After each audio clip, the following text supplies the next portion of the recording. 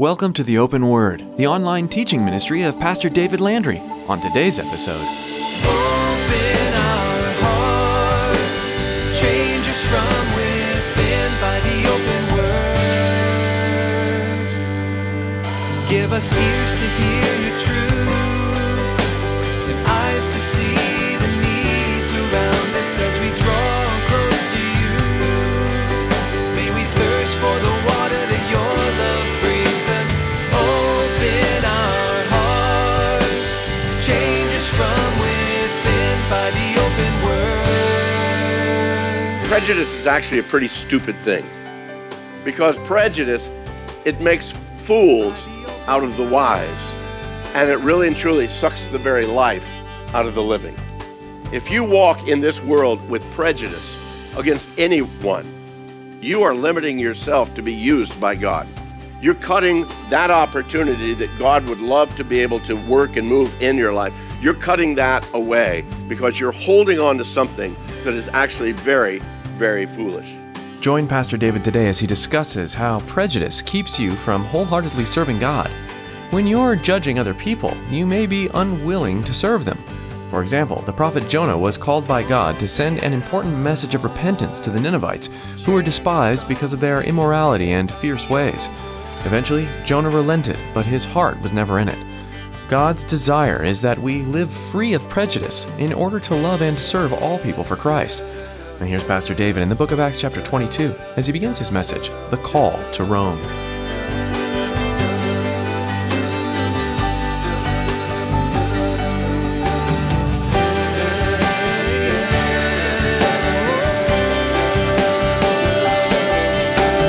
Open our hearts, change us from within by the open word. Of all the people in the earth, you and I, as believers in Jesus Christ, ought to be thankful. We ought to wake up in the morning, in the midst of our aches and pains,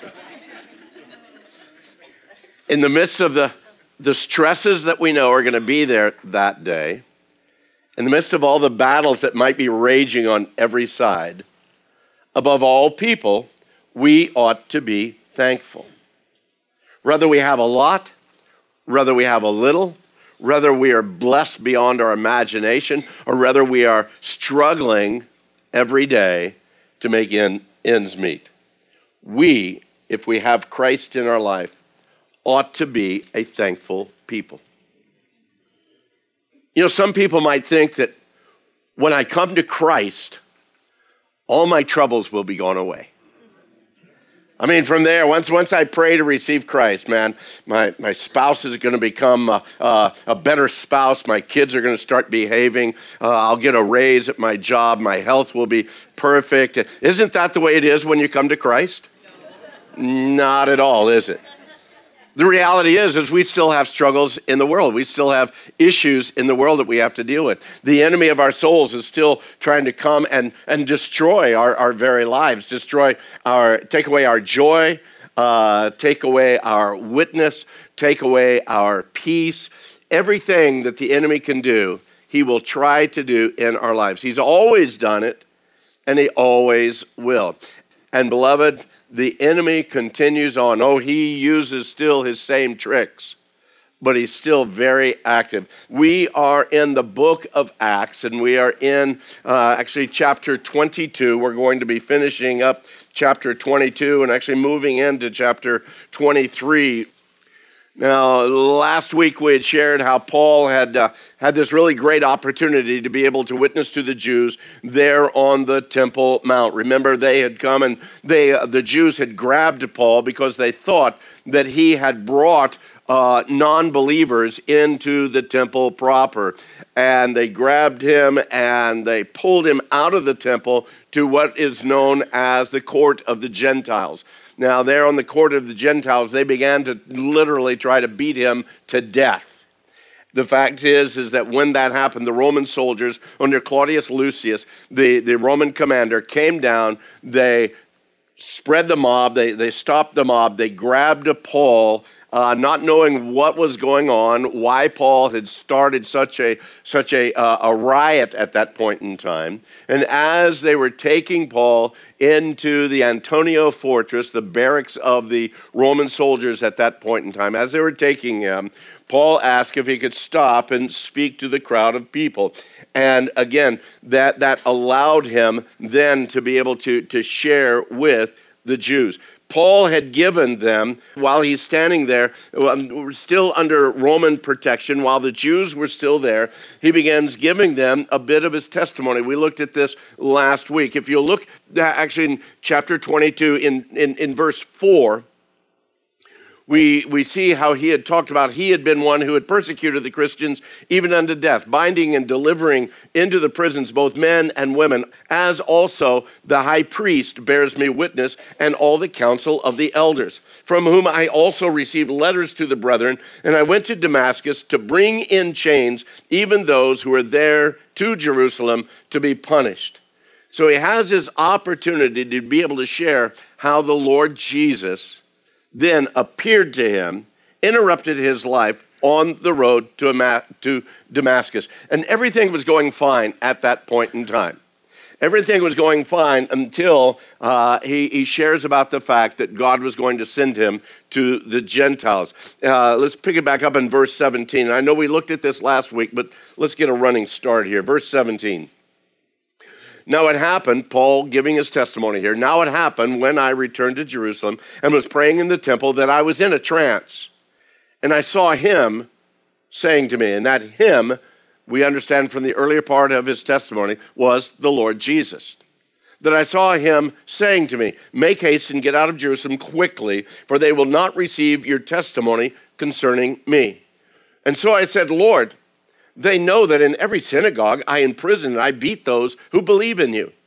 And when the blood of your martyr Stephen was shed, I also was standing by consenting to his death and guarding the clothes of those who were killing him. Verse 21, then he, the Lord, said to me, depart, for I will send you far from here to the Gentiles. And verse 22 is where it all changes. They, the Jews, listened to him until this word. And when they raised their voices and said, away with such a fellow from the earth, for he's not fit to live. Now, here's where I want to bring in a little bit of clarity, a little bit better understanding. Last week, I joked about the fact that Paul was being politically incorrect as he speaking to the Jews, and he happens to mention the Gentiles. Well, actually, it's a little bit deeper than that. It's not just the fact that he mentioned the word Gentiles, but it really and truly, it's a little bit more of a deepening situation that the Jews have of what Paul is saying here at this point in time. Peter Lang, in his commentary on the book of Acts, brings some insight from an American theologian of the 1800s, a fellow by the name of Dr. J.A. Alexander. Now, Alexander was fluent in over 30 languages. He was particularly fluent in Hebrew and Greek. As a theologian, as a pastor, as a scholar, he brings out actually an interesting twist on this whole event right here. The rage wasn't because Paul said that he was going to the Gentiles. The rage is why Paul was going to the Gentiles. Alexander writes this. He says, this word, and not the Gentiles, for it's not the last word in the Greek sentence, but the last part of Paul's discourse in which he undertook to justify his mission to the Gentiles on the ground of an express divine command. Now, what he's saying there is the Jews got upset because Paul was saying that the God of the Jews was telling him to take the gospel to the Gentiles. And that messed with their minds. Because why would the God of Jews worry about anyone else? After all, we're his people. We're the ones that he really loves. We're the ones that are under his hand, under his protection. They couldn't even fathom why the God of the Jews would tell another Jew to go and bring the gospel to these Gentiles. The very thought of that was more than they could cope with. And as I thought about that this week, I thought about the reality of prejudice And prejudice is actually a pretty stupid thing, because prejudice, it makes fools out of the wise, and it really and truly sucks the very life out of the living. If you walk in this world with prejudice against anyone, you are limiting yourself to be used by God. You're cutting that opportunity that God would love to be able to work and move in your life. You're cutting that away because you're holding on to something that is actually very, very foolish.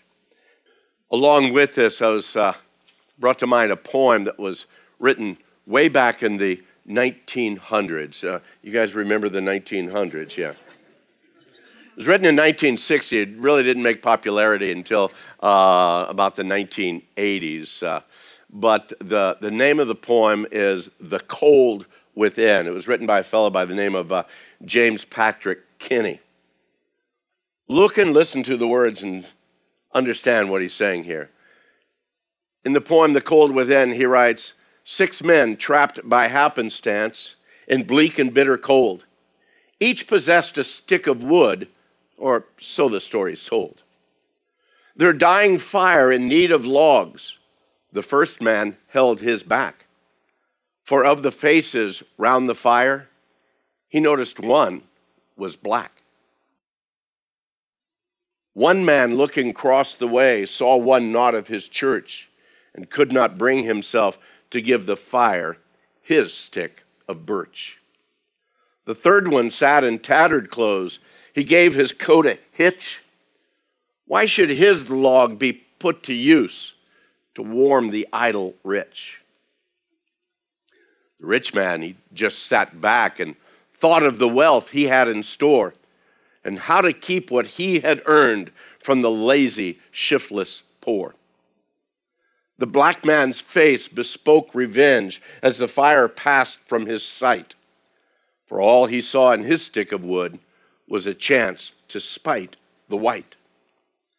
The last man of this forlorn group did not accept for gain, giving only to those he gave. Who gave was how he played the game.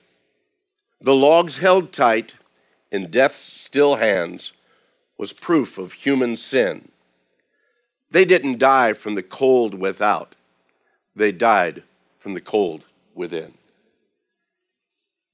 I can't imagine that being the heart and the attitude of any man that declares that he knows Christ. That there would be any kind of a prejudice, any kind of a separation, any kind of a dividing wall. And yet the reality is we still see that. We see that in our nation, whether it be a political group, ethnicity, economy, whatever it might be. Prejudice and division not only is dividing our nation, but beloved, it's dividing our churches. Whether it be a religious prejudice or prejudice against ethnicities or some kind of a cultural prejudice, we do damage to the truth of the gospel when we ourselves try to limit the power, the love, and the stretch of God's hand to a people or to a culture that we ourselves don't accept or perhaps we don't understand. My question at that point in time is, could it be that through prejudice, even as believers, that we take the Lord's name in vain? Oh, I would never take the Lord's name in vain. Maybe we do by our very actions. These Jews couldn't fathom that God would even care for or much less love the Gentiles. And certainly he would never offer to them the same salvation that he offers that would be equal to what they perceived that they had obtained simply because they were born as Jews. So Paul declares that God, the God of Israel, was sending him to the Gentiles with a message of the gospel, and these Jews then exploded. Look down in verse 23. Then as they cried out, they tore off their clothes and they threw dust up into the air. And the commander ordered Paul to be brought into the barracks and said that he should be examined under scourging so that he, the commander, might know why they shouted so against him. So while they were on the Temple Mount, while Paul was in the constraints of the Roman soldiers at that point in time, there were no stones that they were going to be able to pick up to stone Paul. They didn't have that opportunity. But instead, they started to both take off and to shake their robes, just in absolute disgust and frustration about what was going on. They would yell, they would scream, they would scoop up dust where they could on the rocky pavement there, the Temple Mount, throw it up in the air, much like a child would throw a temper tantrum at the grocery store, okay? They're not getting what they want, they don't know how to handle it, and so they're just going to start making noise. That's what was happening with the Jews here. They would have loved to have grabbed Paul and literally torn him apart. But Paul, again, at this point in time, was surrounded by the Roman soldiers. The Roman commander at this point in time, he had had enough. Because of the conversation Paul had with the Jews, because of their angered cries, all that had been going on had actually been in the language of Hebrew or Aramaic. Apparently, the commander didn't speak any of those languages. He still didn't know exactly what was going on. And so that's why, again, he's going to try and find out why this conflict at this point in time is so intense. So he takes Paul, brings him into the barracks of the Antonia fortress, and decides, well, let's just whip him, beat him with this cat of nine tails, scourge him until he tells us what's going on. I'm sure if he would have just asked Paul what's going on, Paul would have told him. I mean, the scourge, that instrument of torture, again, that was used to bring out a full confession. Bits of bone and bits of metal in that with a metal ball at the end of it to give it as much power and strength to be able to whip across the naked back of an individual that they were torturing. Many of them were long enough that you could actually put two hands on it, and like with a full swing like a baseball bat, bring that whip across the back of an individual and drag it apart. That's what they were getting ready to do to Paul. That's the same treatment that they gave our Jesus when he was arrested just prior to his crucifixion.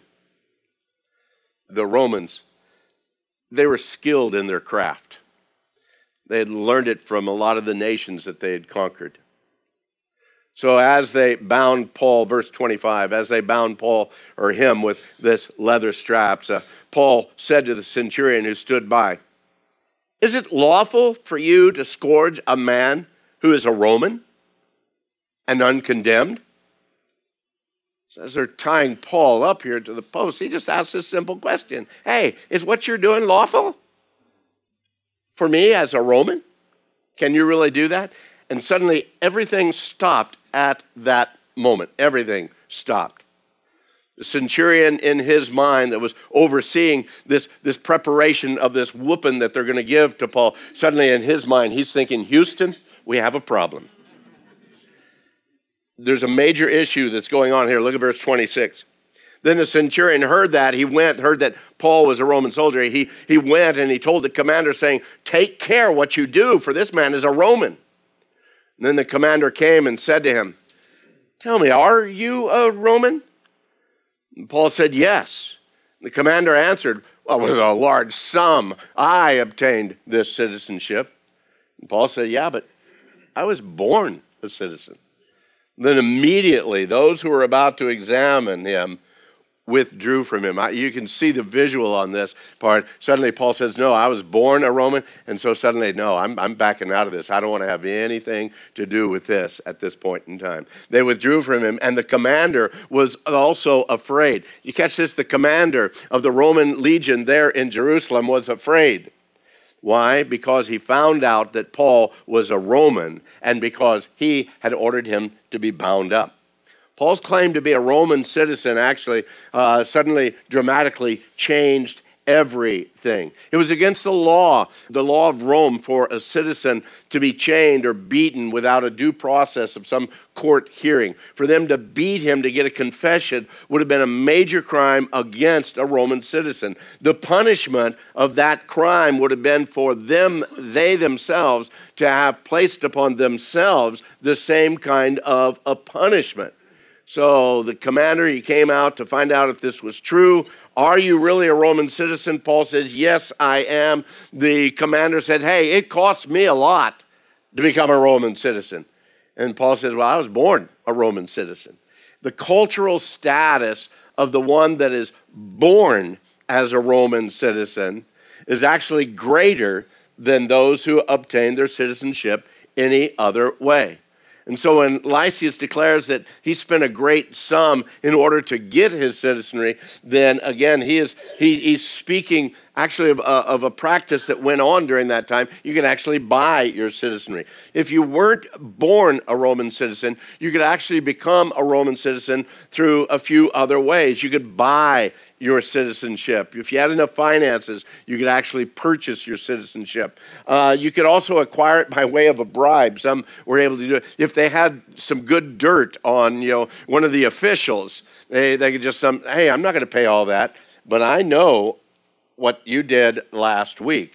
And so you could possibly get a citizenship at that point in time. There's no guarantee on your lifespan at that point in time, though, for that kind of a citizenship. But you could also acquire citizenship if you've done some kind of a great deed that honored the empire, or in particularly the Caesar that's in charge at that point in time. Whatever the case, Lysias wasn't born as a citizen. He had to acquire it either through his own cost or through some wealthy benefactor for him. As a Roman citizen, for Paul, the law stated that you could not be executed, beaten, tortured, or even put in prison without a public hearing. So Lysias and all of the company now, they're in danger of breaking this Roman law at that point. Look at verse 30. The next day, because Lysias, he wanted to know for certain why he, Paul, was accused by the Jews, Lysias released him from his bonds and commanded the chief priests and all their council to appear, and brought Paul down and set him before them. Now, he set them before what we would understand to be the Sanhedrin.